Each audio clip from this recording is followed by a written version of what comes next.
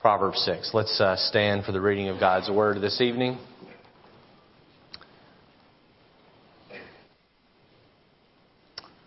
We'll be in verse 16, reading down through verse number 19. The Bible says, "These 6 things doth the Lord hate, yea, 7 are an abomination unto him. A proud look, a lying tongue, and hands that shed innocent blood, and heart that deviseth wicked imaginations, feet that be swift in running to mischief, a false witness that speaketh lies, and he that soweth discord among brethren." Tonight's message for most will be preventative maintenance. For some, it will be much needed. For some of you here that need it, I don't know that you need it. For others here that need it, well, if the shoe fits, wear it. The title of the message this evening is simply this: the sin of sowing discord at church. The sin of sowing discord at church. I've spent a lot of time praying about this message. When I went to the Lord in prayer early this week and I asked what I should preach, He brought the sermon to heart. I prayed over and over, and He confirmed this is what I was to preach tonight. Since He's confirmed in my heart to preach the sermon, I have prayed and prayed that God would give me the right spirit by which to preach this message. And so you pray for me while I preach. Pray the sermon will be effective. Pray the sermon will help our church, not hurt our church. Let's pray tonight. Lord, we want you here. We don't want to run you off. We don't want to be in the flesh. We want to be in the Spirit. We want to be led by the Spirit. And so, Lord, this evening we pray the sermon would please you and that it would accomplish the purpose by which you wanted it preached this evening. We ask all this in Jesus' name we pray. Amen. You can be seated. Well, verse 16 says, "These 6 things doth the Lord hate," and then there's a 7th one, the last one added to the list, that are an abomination unto him. Back in 2017, we preached a series of sermons entitled "The Sins on God's Hate List." We took these one at a time and looked at them topically. The last one on the list is not least. In fact, for the church age, I believe it is most. It is the sin of sowing discord at the church house among the brethren. No, I'll just say this. I hate these sins along with God. Every one of them. I hate them in you. I hate them in me. But as a pastor, the sin that I hate the most is the sin of discord at church. I hate it. Can't stand it. This is the one that I see from time to time at our church. I see it rear its ugly head. In my 35 years of church attendance, I have seen discord split churches. I have seen discord shut churches down. I have seen discord inhibit a church's growth and hold them back from growth. I believe that our church at times struggles with discord.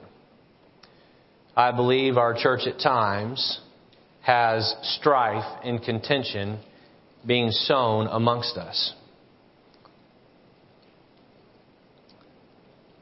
Before we move any further on the topic, I want to show all of you what a healthy church looks like and what a healthy church does. Let's take a trip through the book of Acts here. Hold your place in Proverbs. Turn over to Acts chapter 1 and verse 15. Acts chapter 1 and verse 15.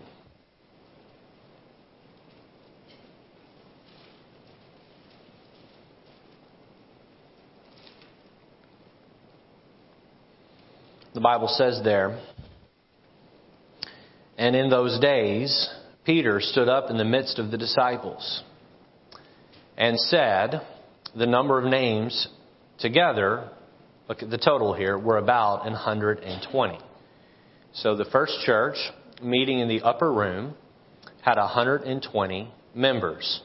Acts chapter 2, verse 41, the church grew to 3,120. And then in Acts chapter 4, verse 4, the church grew to 8,120. That's church growth.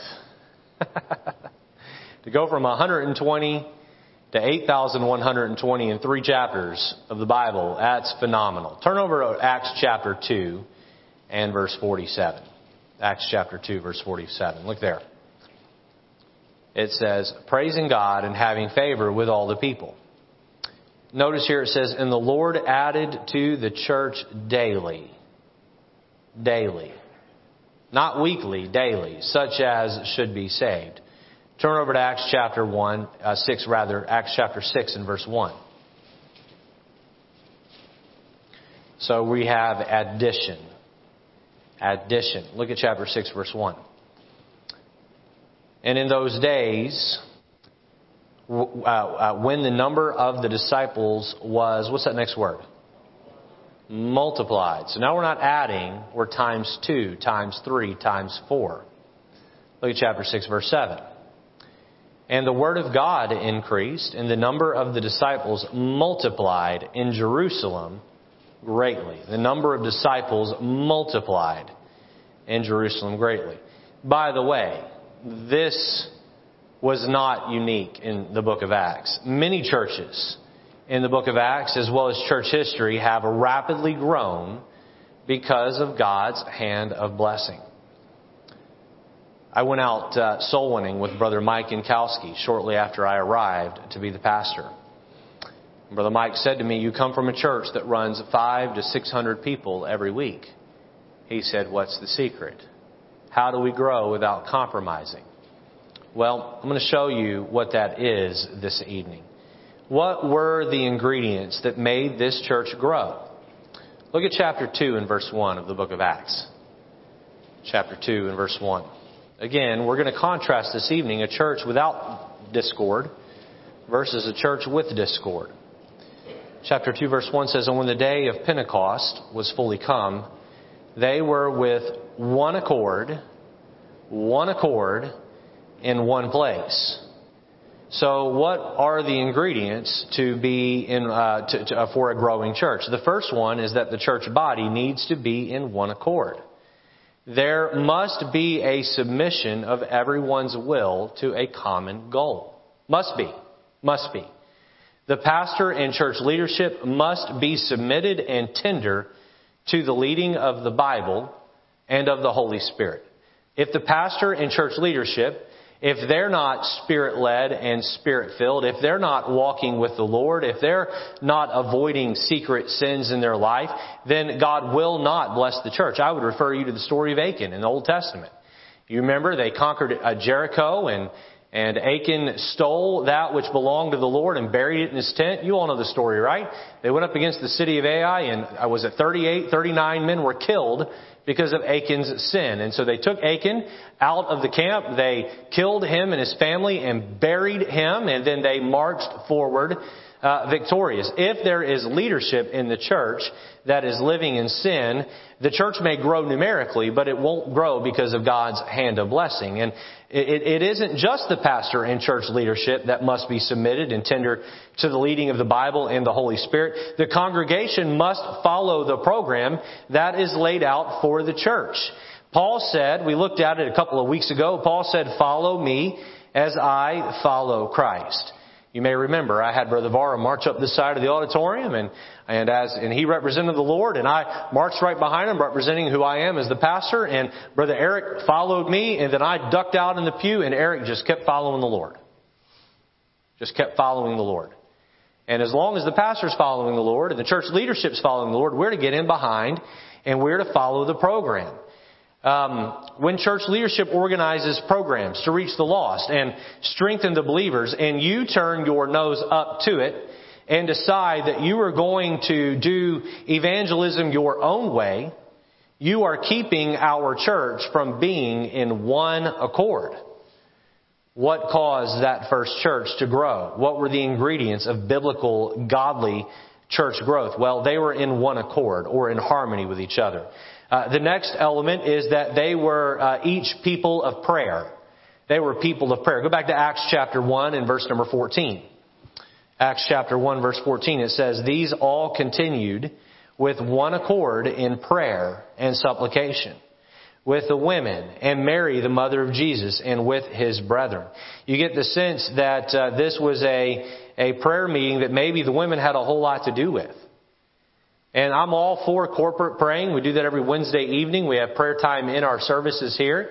I'm for group prayer meetings. We have a group of ladies that gather every Friday morning and pray for each other and pray for our church. I'm 100% for that. But let me just say this. It isn't enough for you to pray at church and pray in a group. You must learn how to pray on your own. Tomorrow morning, when you get out of bed, I wonder how many of the church body of White Oak Baptist Church will enter into that prayer closet and pray. When I was a college student, we were required to sign in to chapel. There were sign-in sheets by your last name.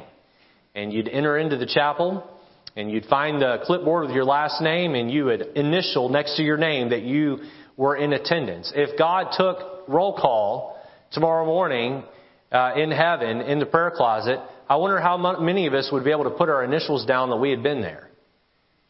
And to the degree that we are a praying church, to that degree God will bless us. There are many activities and actions that flow naturally from a believer who is spending adequate time in prayer. If your Christian life is off track, then your prayer life is probably off track. If you have a hard time following the leaders in your life, then you are probably having a hard time following God in your prayer life. I believe it was Ian Bounds that put it this way: every problem is a prayer problem. You show me a church that has God's hand of blessing on it, and I will show you a church that is filled with prayer warriors. Prayer warriors. What were the elements for a growing church? Well, they were all in one accord. They were people of prayer. Next, they were filled and led by the Holy Spirit. They were filled and led by the Holy Spirit. Look at chapter 2, verse 4 of Acts. Chapter 2, verse 4. Look there. It says, "And they were all filled with the Holy Ghost, and began to speak with other tongues, and the Spirit gave them utterance." As we look at sowing seeds of discord in a minute, we will find that this comes when the fruits of the flesh are allowed to dominate the tree of one's heart. Where does discord come from? It does not come from the Spirit of God. It comes when the flesh is calling the shots. What is discord? For our young listeners in the room this evening that may not know what the word discord means, it means strife. It means bickering. It means being salacious and gossipy. It means contention. What are the fruits of the Spirit? Can we name them together? Love, joy, peace, long-suffering, gentleness, goodness, faith, meekness, temperance. The three ingredients of church growth are brethren that dwell in one accord, brethren that are prayed up, brethren and sisterin that are Holy Spirit controlled. If a church is not growing, then it is quite possible that one or more of these ingredients are missing. Through this lens, we understand why God hates the sin of sowing discord among the brethren. He has called and equipped the local church to be the means by which the world receives the good news of the gospel. I propose that God hates the sin of sowing discord because it destroys, or at the very least inhibits, His church from accomplishing its purpose. Everybody listening this evening? I am not your enemy. Satan is your enemy. That church member that you clash with and cannot stand, they are not your enemy. Satan is your enemy. We're so busy bickering and fighting among ourselves that we're never going to accomplish anything for the Lord. You remember the Midianites? Remember, you remember Gideon? You remember how they stood around the camp and they shouted the sword of the Lord and of Gideon, and they broke the pitcher, and the flame gave the illusion that there was a large army around them. Do you remember how the Midianites died that evening? They killed each other. They killed each other. The Israelites didn't kill a single person. They all killed each other. And I believe that Satan uses similar tactics with churches. He surrounds them and he scares them and he causes them to begin to bicker with each other, and we slit each other's proverbial throat, and the blood of the church runs deep and wide, and the church is not able to reach the community because Satan has gotten us to fight each other and stop fighting him. If we could all stop bickering with each other, if we could all stop promoting our own cause, if we could all strive together to fight the devil, then we could replicate what many, many other churches before us have done. We're going to look at 4 truths about sowing seeds of discord this evening. Point number 1 of the message is this: the seeds of discord. The seeds of discord. There are several reasons why a person may feel inward discord or strife. Let's look at several quickly. Letter A, notice, an unforgiving spirit. An unforgiving spirit. You cannot sow seeds that you do not possess. You understand that? If you don't have seeds of discord in your satchel, you can't throw them out. You can't throw them out. And so where does discord come from? It comes from the heart. Where does strife come from? Where does contention come from? It comes from the heart. Look with me at Proverbs chapter 10 and verse number 12. Please, please, please, for the sake of the message, follow along in your Bible. And I probably am not going to get real preachy, and I don't plan on it. If the Spirit of the Lord leads me to do so, I may. I more want to talk to the church than rebuke or reprimand. And we'll let the Spirit of God do the chastising this evening. But let's let the Spirit of God use the Scriptures. Look at chapter 10, verse 12. Hatred stirreth up strifes, but love covereth all sins. Hatred stirreth up strifes. Look at chapter 15 and verse 18.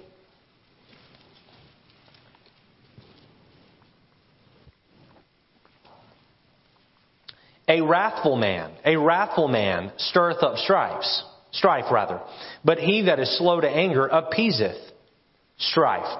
Look at chapter 16 and verse 28. Chapter 16 and verse 28. A froward man soweth strife. So hatred stirreth, a wrathful man stirreth, and a froward man stirreth strife. Again, hatred stirreth, a wrathful man stirreth, and a froward man stirreth up strife. These all represent someone who has not dealt with past hurts.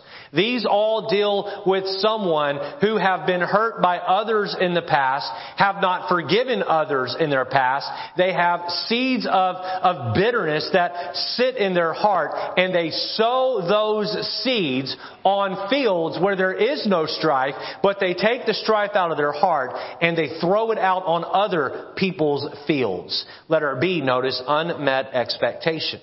Unmet expectations. Again, we're looking at the seeds of discord. Well, some sow discord because they have past hurts, past baggage that they bring with them into a group of people, and that's used to sow strife. Unmet expectations, Proverbs chapter 13 and verse number 12. Please look there with me. Proverbs 13:12. It says there, hope deferred maketh the heart sick, but when the desire cometh, it is a tree of life. There's a whole lot to be said about personal disappointment. Personal disappointment. Personal disappointment comes in many avenues. We all have these ideas and this plan of how we're going to get where we want to go. We depend on people. We rely on people. We expect people to be a certain way, and we expect them to hold to a certain level of character. We expect them to keep their word. We expect God to follow through on our plan. And oftentimes we forget that God isn't ordered to follow our plan. We're ordered to follow God's plan for our lives. And what happens is our hope is denied. It's deferred. And we get our hopes up and our hopes get shattered. And then we become embittered because our expectations, whatever they may be, are not met. Can I tell you that 90% of the marital strife that I've had with my wife, whether little or big, has come because one of the two of us have not had our expectations from the other one met? That's where most of it comes from. Can I tell you that if you and I in here have ever had a problem with each other, that probably originates from either me not meeting your expectations or you not meeting my expectations. Have you ever had someone you've hired to come to your house and do work, and when they left, the work just didn't cut mustard? Your expectations were not met, and that strife begins to bow up in your heart. Now, there's a Christian way to handle that, and there's an unchristian way to handle that. But the mature way to handle unmet expectations is not to turn around and have seeds of discord that you throw out. Letter C, notice, wrong crowd. Wrong crowd. Where do the seeds of discord originate? For some, it's an unforgiving spirit. For some, it's unmet expectations. For some, it's just simply hanging around the wrong people. Look at chapter 16, verse 28. A froward man soweth strife, and a whisperer separateth chief friends. You ever heard the phrase guilty by association? You be careful who you spend time with. You be careful who you hang out with. You say, oh, well, they don't talk that way around me. Okay. I hope not. But you hang around someone whose poison is long enough, some of that poison is going to make its way into your system eventually. The worst place for you to run to when your heart is hurting and you have an unforgiving spirit, unmet expectations, the worst place for you to run to is a kindred spirit. That's the worst place you can go to. I have found that people who are hurting are attracted to people who are hurting. People who are bitter are magnetized to people who are bitter. And they don't get together and help each other out of the bitterness pit. No, they get together and they dig the pit deeper and deeper and deeper. And my friend, whoever it is that's embittered you, whatever set of circumstances that have embittered you, you need to run to the side of mature Christians who can help you out of the pit, not dig the pit deeper. A whisperer separateth chief friends. You know what a whisperer does? A whisperer mixes truth and lies. And he'll dial up the amount of just enough truth according to what you need, and then put the rest of it as lies. Maybe you need it to be 90% truth, because that's the standard by which you need to spend time with them. But a whisperer will mix in just enough error to poison your spirit and separate chief friends. The seeds of discord. Last one, letter D. Notice, sin nature. Sin nature. Galatians chapter 5. We'll be back in Proverbs again in just a moment. Turn over to Galatians chapter 5 with me and look at verse number 19.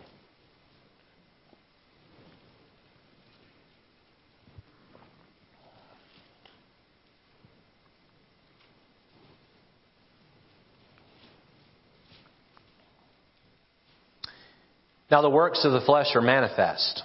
Which are these? Look at the list here. Adultery, fornication, uncleanness, lasciviousness, idolatry, witchcraft. Okay, look at the next set here. Hatred, variance, emulations, wrath. Here comes that next one, discord. Here it's worded strife, seditions, heresies. Don't miss this here. Don't miss what I'm about to say. You don't need to be carrying past hurts to sow discord. You listening? You don't need to have your expectations shattered to cause problems. You don't have to be hanging around the wrong friends just to plant a strife in the hearts of others. The truth is, by my nature of being a sinner, by my nature of living in the flesh, it is my very nature to sow discord in the lives of others. Because I am a sinner and so are you. Look, tonight, the truth is, each one of us have to self-evaluate. Everyone in here has to look themselves in the mirror and answer this one question: am I walking by the Spirit or am I walking by the flesh? And you can lie to yourself as long as you want. But the truth is, the fruit of your life or the work of your flesh tells the story. It tells the story. The way that you talk with others, the way that you text others, the way that you're on the phone with others, the way that you handle salacious news. Are you quick to pick up the phone and call? Are you quick to pick up the phone and text? Or does it stop with you? Where there is no wood, the fire goeth out. You the person putting out the fire, or are you the person stoking the flames? The seeds of discord. Number 2, notice the sowing of discord. The sowing of discord. We began by looking at the seeds of discord in the heart of the sower.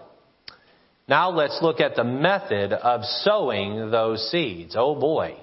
Now, before we get into the methods, you know what the name of the game is with sowing discord? You want to do it and not get caught. You want to do it and maintain the appearance of not doing it. You want to throw the seeds out there at night under the cover of darkness and then walk into the light and act like, nope, I'm one of the good guys. I'm on the right team. Boy, it's done in a way that's secretive. Letter A, notice subtle conversations. Turn over to Proverbs chapter 26, verse 20. I just quoted a portion of this verse a moment ago. Let's look at it again. Proverbs chapter 26 and verse number 20.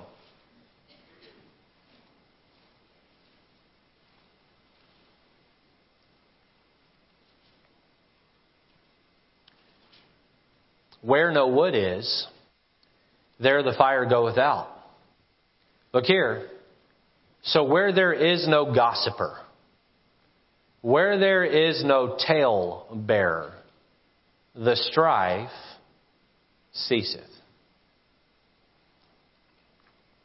When I was a young lad, 7, 8, 9 years old, my parents drugged me to church on Sunday evenings around 4 o'clock, 4:15, because my mom had choir practice. And she sang in the choir, and so we would run around the building with our buddies, and we'd have a great old time. And so there were 2 ladies at Central Baptist Church there in Hattiesburg. I'm sure they've passed on to glory now, but there were 2 old ladies, and they would sit. It was a huge auditorium. It was the same layout as this one, probably about 25 more rows deep with a balcony. And they would sit toward the back of the auditorium. Well, we loved to crawl underneath the pews as boys. And we loved to see if we couldn't just sneak up on these ladies without getting caught. And so we'd start in the back and we'd see how close we could get. You two better not ever try this. Just because I did it. Anyway. More than once, we would crawl up behind these knitting, crocheting, whatever they were doing, the needlework, right? Making the blankets. And they'd show up every week for choir practice, and they'd sit there. And we would sneak up behind them. We'd sit there, and we'd listen. And you know what they were doing? They were gossiping. They were gossiping. They were talking about the latest whatever in the church, or the latest whatever in the news, or the latest whatever with celebrities. And we would sneak up, and we would get bits and pieces of it, and we'd sneak out, and we would share what we had heard. And so you'd say, well, you were probably gossiping too. I probably was, but I was getting it from 2 old ladies that should have known better. What's the song say? Oh, be careful, little tongue, what you say. Oh, be careful, little ear, what you hear. For the Father up above is looking down in love. Oh, be careful, little tongue, what you say. Generally, we will mask our seeds of discord with hyper-spiritual language. Let me give you a couple scenarios here. we will read a verse of Scripture and talk about how and why we disagree with brother such and such or sister such and such. Well, the Bible says, and I just think the way they're living is wrong because the Bible says right here, oh, really? Should we pull out the Bible on you and read about your wrongdoings? Does that make that okay? Here's another one. We will pick a sermon while texting with another, we'll pick apart a sermon while texting with another church member, giving our take on what we think the passage really means. Let me just say here, even if the preacher, the speaker, is wrong about the passage and you are right, you are wrong in criticizing that speaker behind his back. You are wrong. We have a man here. He's in the room. I won't say his name. But we have a man here. If I make a mistake in a message, he's very kind and courteous and gentle. But he will come and tell me where I made that mistake. And I have to say this. I love it. I have no issue with it. Because I'd rather him come tell me than go tell you. You say, well, how often does he approach me? Every week. That's not true. That's not true. I have seen those who will carefully criticize a leader by never tearing down the leader directly, but he attacks the team around the leader, or by tearing down the program of that leader. Why do we do it that way? Why do we call it that? Why? Well, I'm just asking questions. Well, listen. Satan just asked a question in the Garden of Eden when he said, "Yea, hath God said?" The whole "I'm just asking questions" excuse is masquerading a larger problem. Now, let me be clear here. You're allowed to ask questions. It's not the asking of a question that's a problem. It's who you're asking the question to and the forum you're asking the question that's the problem. I don't want to go to the ladies' program because. I don't want to go out soul winning with the church because. The Pharisaical Christians are very good at making themselves look far more spiritual than everyone else around them, while they undermine ideas that aren't theirs and they self-promote. The sowing of discord among the brethren. Subtle conversations, letter B, notice social media. Social media. About 3.5, 4 years ago, I got off all social media. Let me tell you, there was a day where I was on all of it. I was on all of it. I had an Instagram account, I had a Twitter account, I had a Facebook account, and I was active on them. I wasn't very good at it. I didn't get a lot of likes or tweets or retweets or, I was sort of the social media loser. You have that guy who puts something out there and like nobody likes it. That was me. So, after trying and failing, I just decided that I needed to get off. That wasn't the only reason. I got off in part also because it was a distraction. It was taking up a lot of my time. And to be honest, I felt the Spirit of God telling me that it wasn't something that He wanted me to do. My Bible reading was suffering for it. My spirit had become angry because of it. I was lashing out at my wife over silly things. And that wasn't the only factor. But when I began to deal with my anger issue, one of the things that God put His finger on and said, that needs to go, or all of it needs to go, was social media.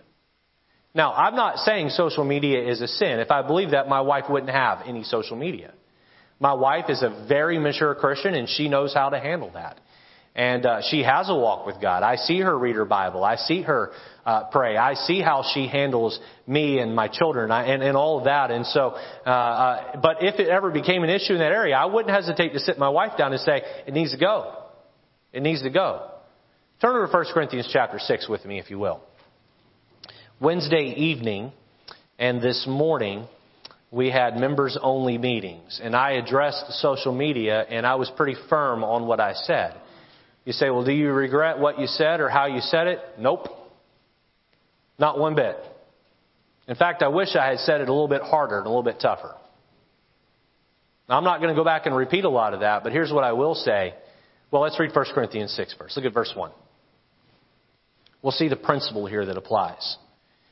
Dare any of you, having a matter against another, go to law before the unjust and not before the saints? Do ye not know that the saints shall judge the world? Now that's speaking of the millennial reign. And if the world shall be judged by you, are ye unworthy to judge the smallest matters? Know ye not that we shall judge angels? How much more things that pertain to this life? If then ye have judgments of things pertaining to this life, set them to judge who are least esteemed in the church. I speak to your shame. Is it so that there is not a wise man among you? No, not one that shall be able to judge between his brethren? But brother goeth to law with brother, and that before the unbelievers. Now therefore, there is utterly a fault amongst you, because ye go to law one with another. Why do ye not rather take wrong? Why do ye not rather suffer yourselves to be defrauded? Here he's saying in verse 7, you're better off just being mistreated and being defrauded than going to a court of law and letting unbelievers make a judgment call on you. Now, let me tell you what a lot of social media is. And I'm not saying this is how everyone uses it, but I'm going to tell you that, I'm going to tell you this. Everyone with social media who's on it uses it this way sometimes. Some people use it this way all the time. You know what social media is? Me judging your life. Me measuring my life up against your life. I've shared this before. This is really funny. I'm going to share it here again. Probably the lowest point of our marriage. It was bad. It was really bad. And I'm not going to go into any of the details. But it was around a Thanksgiving time. And my wife and I had just been at it with each other for weeks at this point. We were just really struggling. Every marriage at some point has that low point. This was the low point of our marriage. I remember my mom-in-law and sister-in-law were staying with us at the time. And they actually helped the problem. They didn't hurt the problem. But I remember we had taken an apple pie out of the oven. And someone looked at Angela and I, who were not happy with each other, and they said, "Smile." And we turned around and looked at the camera, and we had the biggest smile on our face.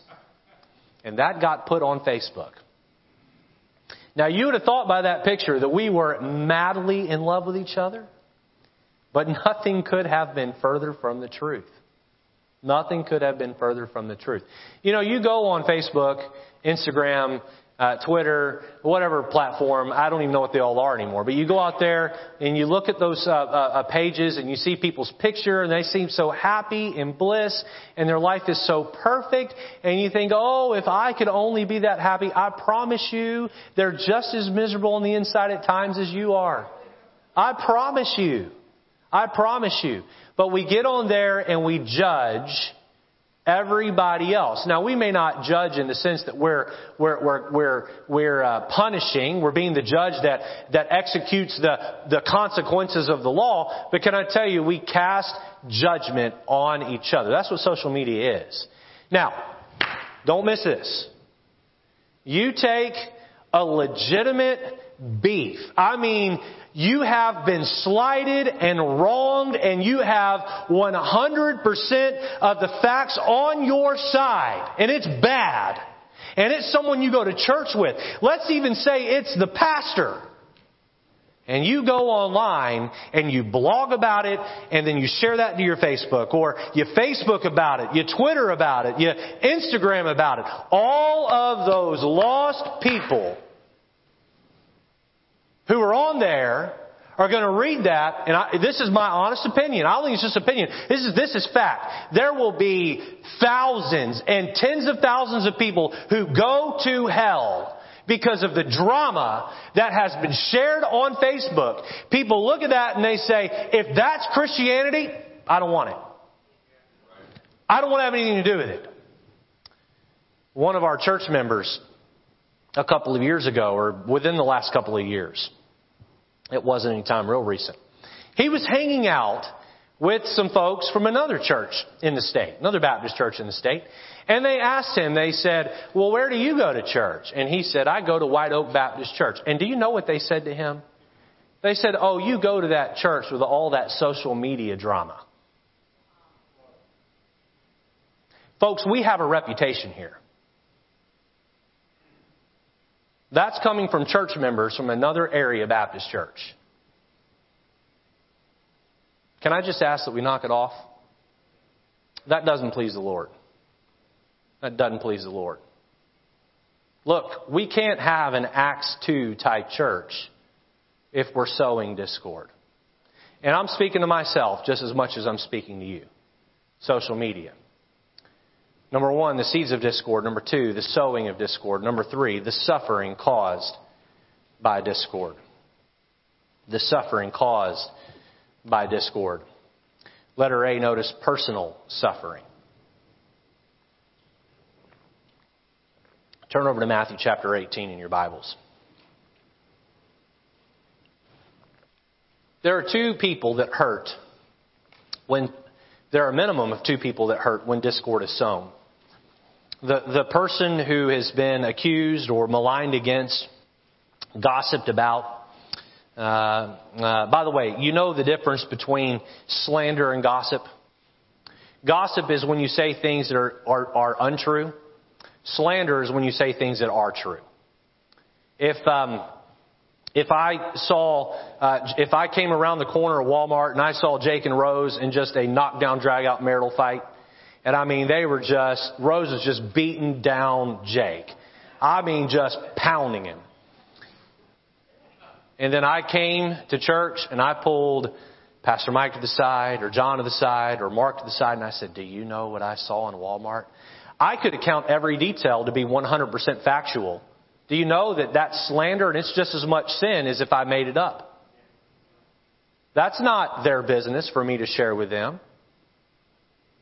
That's out of line. That's out of line. And so if I were to run and share gossip about someone and it wasn't true, yes, it hurts the person I'm gossiping about, and yes, it hurts the person I'm telling. But can I tell you who else suffers? I do. I do. Look at Matthew 18, verse number 32. Then his Lord, after which he had called him, said unto him, O thou wicked servant, I forgave thee all that debt because thou desiredest me. Shouldest not thou also have had compassion on thy fellow servant, even as I had pity on thee? And his Lord was wroth, and delivered him to the tormentors, till he should pay all that was due unto him. So likewise, look at verse 35. This is one of the most daunting, condemning passages that I believe is actively alive in many Christians today. So likewise shall my heavenly Father do also unto you, if ye from your hearts forgive not every one his brother their trespasses. Here God says that when others wrong you and you don't forgive, you suffer. You suffer. I feel as though Jesus is taking each one of us in this passage that are saved by the hand, and He's walking us to the foot of the cross, and He's saying, you see that up there? You see how much I forgave you? Now, what was that again that somebody did to you? And you can't forgive them? And you want to call yourself my child? What was that again? What did someone do to you that was so awful? I should have sent your sorry carcass to hell. And I saved you from hell. And I forgave you of hell. And you want to turn around and not forgive your brother because of something that he did to you that you didn't like? Now look, there's some crazy bad stuff that happens. And if we were to go around the room and all of us were to share the worst thing anyone's ever done to us, there would be some horrible stories shared in this room. We'd probably have to send the kids out to share some of the things that have happened. But none of it is as bad as my sin nailing Jesus to that cross. And if I can't forgive, God says He's going to turn me over to mental tormentors. And I know a whole lot of Christians that are walking around today and they're suffering. They're suffering. Why are they so good at throwing seeds of discord on everyone else's life? Because they're miserable inside. They're just miserable inside. Now, why are they... Did my mic die on me? He turned me down. No, he didn't. He's like, settle down back there, Pastor. They're miserable inside. Why are they so miserable inside? Because God... Oh, there it is. Because God has turned them over to the tormentors. Personal suffering. Letter B, notice family suffering. Family suffering. Turn to Ephesians chapter 6, verse 4. I'm almost done this evening. I hope this sermon is a help. I don't want it to stir up problems. I don't want it to be as though I'm putting a gag order on the church or I'm making someone feel like they can't communicate. But what I do want us to do is trust the Lord. By the way, one of the freedoms we have as Americans is freedom of speech. Can I tell you that a Christian does not have freedom of speech? Now, you have freedom of speech as an American, but you do not have freedom of speech as a Christian. Or, rather, your freedoms are very limited as a Christian. What is, let's see, what does Ephesians chapter 4, verse 29 say? Quote it with me if you know it. Let no corrupt communication proceed out of your mouth, but that which is good to the use of edifying, that it may minister grace unto the hearers. So by that verse, if it's corrupt, I'm not supposed to say it. Nor am I supposed to text it. Nor am I supposed to email it. Nor am I supposed to tweet it. Nor am I supposed to Facebook it. Nor am I supposed to Instagram it. Nor am I supposed to imply it by liking or laughing or belittling on social media. Boy, I better be careful.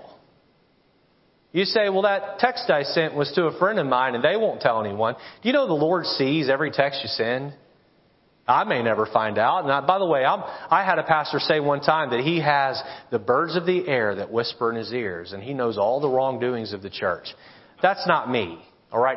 I want everyone to hear me loud and clear. I do not ask people to go out and figure out what you're doing and come back and tell me. I have never, ever one time asked anyone to do that.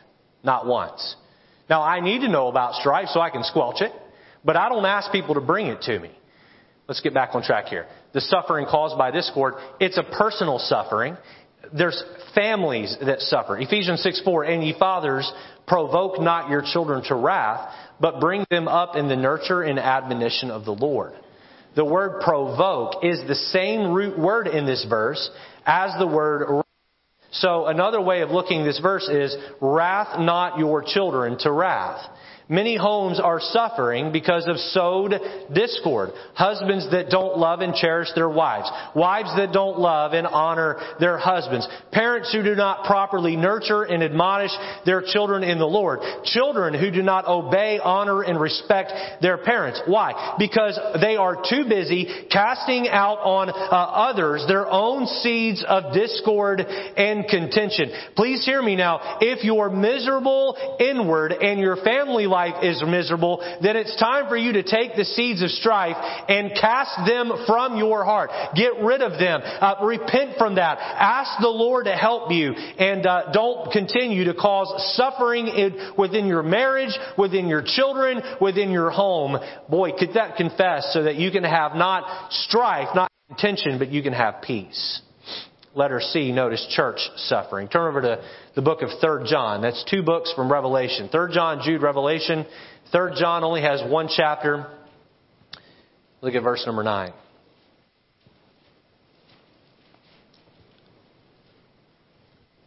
Proverbs tells us only by pride cometh contention. Only by pride cometh contention.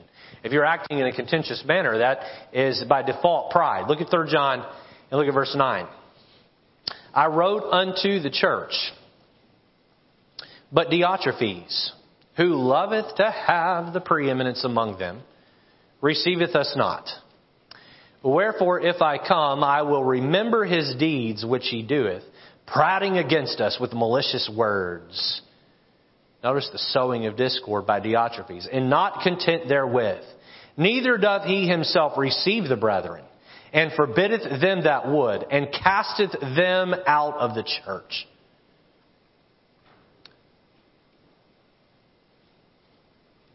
if you're constantly butting heads with church leadership, if you're constantly having drama in your family life, if you're constantly a mess in your personal life, then the problem probably lies within you and not within the church leadership.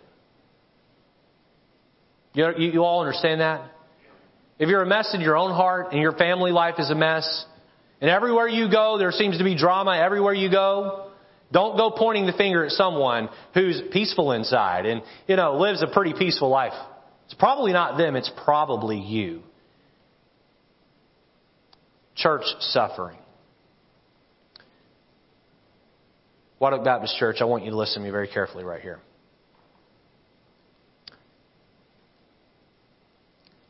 Satan loves to work during times of transition.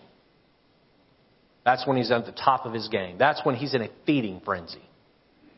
When there's transition in a church, Satan ups his game and he shoots way more wiles, way more fiery darts into the church than any other time. We're going through a lot of transition right now. We're getting ready to bring in a new pastor to help with the workload here. We've had 2 assistant pastors who are no longer on the staff. They're men who I believe love God. One of them is sitting in the auditorium right now, and I will speak for him. I know he loves God with all his heart. He's a good man. And he has a bright future ahead of him. And I believe in him as much as anybody in this room. But Satan would love to work in this time of transition and hurt this church. Don't you be the one he picks off. Don't you be the one he takes advantage of. Don't you be the weak link. You stand shoulder to shoulder, and remember, we are not each other's enemy. Satan is the enemy. And we need to fight. We need to point our weapons not at each other. We need to point them at the devil. Number 4, and lastly, let's look at this: the Scripture's position on discord. The Scripture's position on discord. Letter A. Notice, humble your heart. Matthew chapter 7, verse 5 says this. It says, "Thou hypocrite, first cast out the beam out of thine own eye, and then shalt thou see clearly to cast out the mote out of thy brother's eye." Now, there's a lot of people who will take this verse and say, "Don't you point out my wrongdoing." That's not what this verse says. You know what this verse says? It says, you need to get in your prayer closet and examine your own heart first. And once all the beams and all the motes and all the splinters have been removed from your own eye, with a humble heart and a humble spirit, you go help your brother get the mote out of his eye. Hey, you know what? I mean this. I genuinely, sincerely mean this. If there is aught in my heart, if there is wrongdoing that you see in me, I want you to come to me and sit in my office and say, "Pastor, I see this in your life and it's wrong." And if you can show that to me and you do it with a semi-humble heart, boy, I will thank you for it. But what happens is we see wrongdoing in others and we want to run around and talk to everybody about it. "Oh, I can't believe he said this. I can't believe that." Ah! Is your heart humble? Only by pride cometh contention. What's the Scripture's position on discord? If you're at a place right now where you're either sowing discord or allowing people to use you to sow discord, letter A, humble your heart. Letter B, carefully confront. Carefully confront. Matthew 18. Let's turn to Matthew 18. It's very important that you see these verses. I want us to be a Matthew 18 church. I want us to be a Matthew 18 church. Look at Matthew 18, look at verse 15.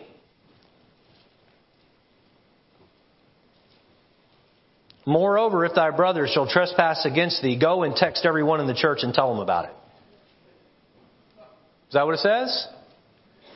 "Moreover, if thy brother shall trespass against thee, go have dinner at everybody's house and mope and cry and complain and tell everyone how terrible they are." I don't think that's what it says. "Moreover, if thy brother shall trespass against thee, go and tell him his fault between thee and him." What's that next word? Alone. "If he shall hear thee, thou hast gained thy brother. But if he will not hear thee, then take with thee 1 or 2 more, that in the mouth of 2 or 3 witnesses every word may be established. Boy, that's the model we ought to follow. If somebody, let's say that somebody didn't like the way Brother John over here looked at him going out church. Brother John's a pretty friendly guy, so I think I can use him here. Well, let's say that you just didn't like the way Brother John looked at you when he walked out of church, Brother John Sanchez. And you text someone else and say, Brother John, he's got a mean, ugly spirit about him. You know what you ought to say? Let me show you. Brother Eric, I'm going to use you again. Come on, Brother Eric. Brother Eric's my go-to, man. He's great. Brother Eric comes to me and he says, that John guy, let me tell you what, he was mean to me on the way out to church. Here's what I ought to do. I ought to say, if you have a problem with him, then you need to go speak with him and not me. And if he says, well, I'm scared of John. Are you scared of John? Yeah. He's a pretty scary guy, isn't he? Then here's what you say. I'll go with you. I'll go with you. And we come over here together and we sit down in private and I say, John, Eric's a little nervous right here, but Eric has something he'd like to address with you. And you know what? With a humble heart and through prayer, this is fixed. Now, another scenario. All right, come back over here with me. All right. Eric comes to me and says, that John, he's just a jerk. J for John, J for jerk. And I look at him and say, you need to go talk to John about it. And he says, well, I'm nervous. I just don't think I can do it. Well, I'll go with you. No, I won't do it. Here's what you need to tell the person. If you're not willing to go talk to him, then you need to shut your mouth. You just don't need to say anything. And if you can't go to him, then you shouldn't come to me. And if you can't go to him, then you should get on your knees and you should tell the Lord. And just let the Lord change him. But we don't run around to each other and talk about John or anybody else. Thank you. Carefully confront. So you say, well, Pastor, I humbled my heart. I carefully confronted. And then it was rejected. And I know there's sin there and it just wasn't handled well. And then I took 2 or 3 witnesses and the person was still rebelling. What should I do next? Letter C, expose and expel. Expose and expel. Look at Matthew 18, verse 17. And if he shall neglect to hear them, tell it unto the church. But if he neglect to hear, this is the offending party. If the offending party neglect to hear the church, let him be unto thee as a heathen man and a publican. Oh man. And so there is known sin you have evidence of. And it's been addressed with them and they denied one-on-one and then witnesses were brought in and that was pushed away and denied and this calloused and cold heart and unwillingness to make amends. And so then what do? The matter is to be brought before the church and that person is to be expelled because of that sin. What does Proverbs chapter 22:10 tell us? It says, cast out the scorner and contention shall go out. Yea, strife and reproach shall cease. Can I tell you who follows a message like this one? Seasoned, matured Christians who walk with God. Can I tell you who's running around being a busybody, a talebearer, a whisperer? Folks who just, their prayer life's gotten off track. They're following the flesh, not the fruits of the Spirit. I'm going to tell you, this is next level Christianity. This is Christianity that we have to put to the test. James tells us that if you can learn to control the tongue, you can control the whole body. You know why? Because this is a little member. It is hard to control. We've all said things to people we shouldn't have said. We've all spouted off and we've all taken things too far and breached confidentiality and shared a secret we shouldn't have. Everybody here has been guilty of that at some point or another, some point in their life. But can I tell you that we all right now have a decision to make? Are we going to be a talebearer, a whisperer? Are we going to sow discord or are we going to sow peace? Matthew 5:8. Blessed are the peacemakers, for they shall be called the children of God. Let's have a church full of peacemakers. And I believe that whatever the immediate future holds for our church, whatever it is, There's a cloud of uncertainty hovering over our church right now. I don't know what's coming down the pipeline. I just don't. But I will say this, whatever it is, mature Christians who are walking with the Lord, who are concerned about sowing peace and not discord, we can weather anything together. Let's have our heads bowed and eyes closed. Lord, would you help us to take the message to heart? We want to be an Acts 2, Acts 4, Acts 5 type church. We want to be filled with the Spirit. We want to be people of prayer. We want to be people that get things fixed with each other quickly. Lord, would you do a great and mighty work in each of our hearts? Would you help us to evaluate on a deep level who we are? Where we've slipped up? Would you help us to confess those sins and to commit to doing right? In Jesus' name.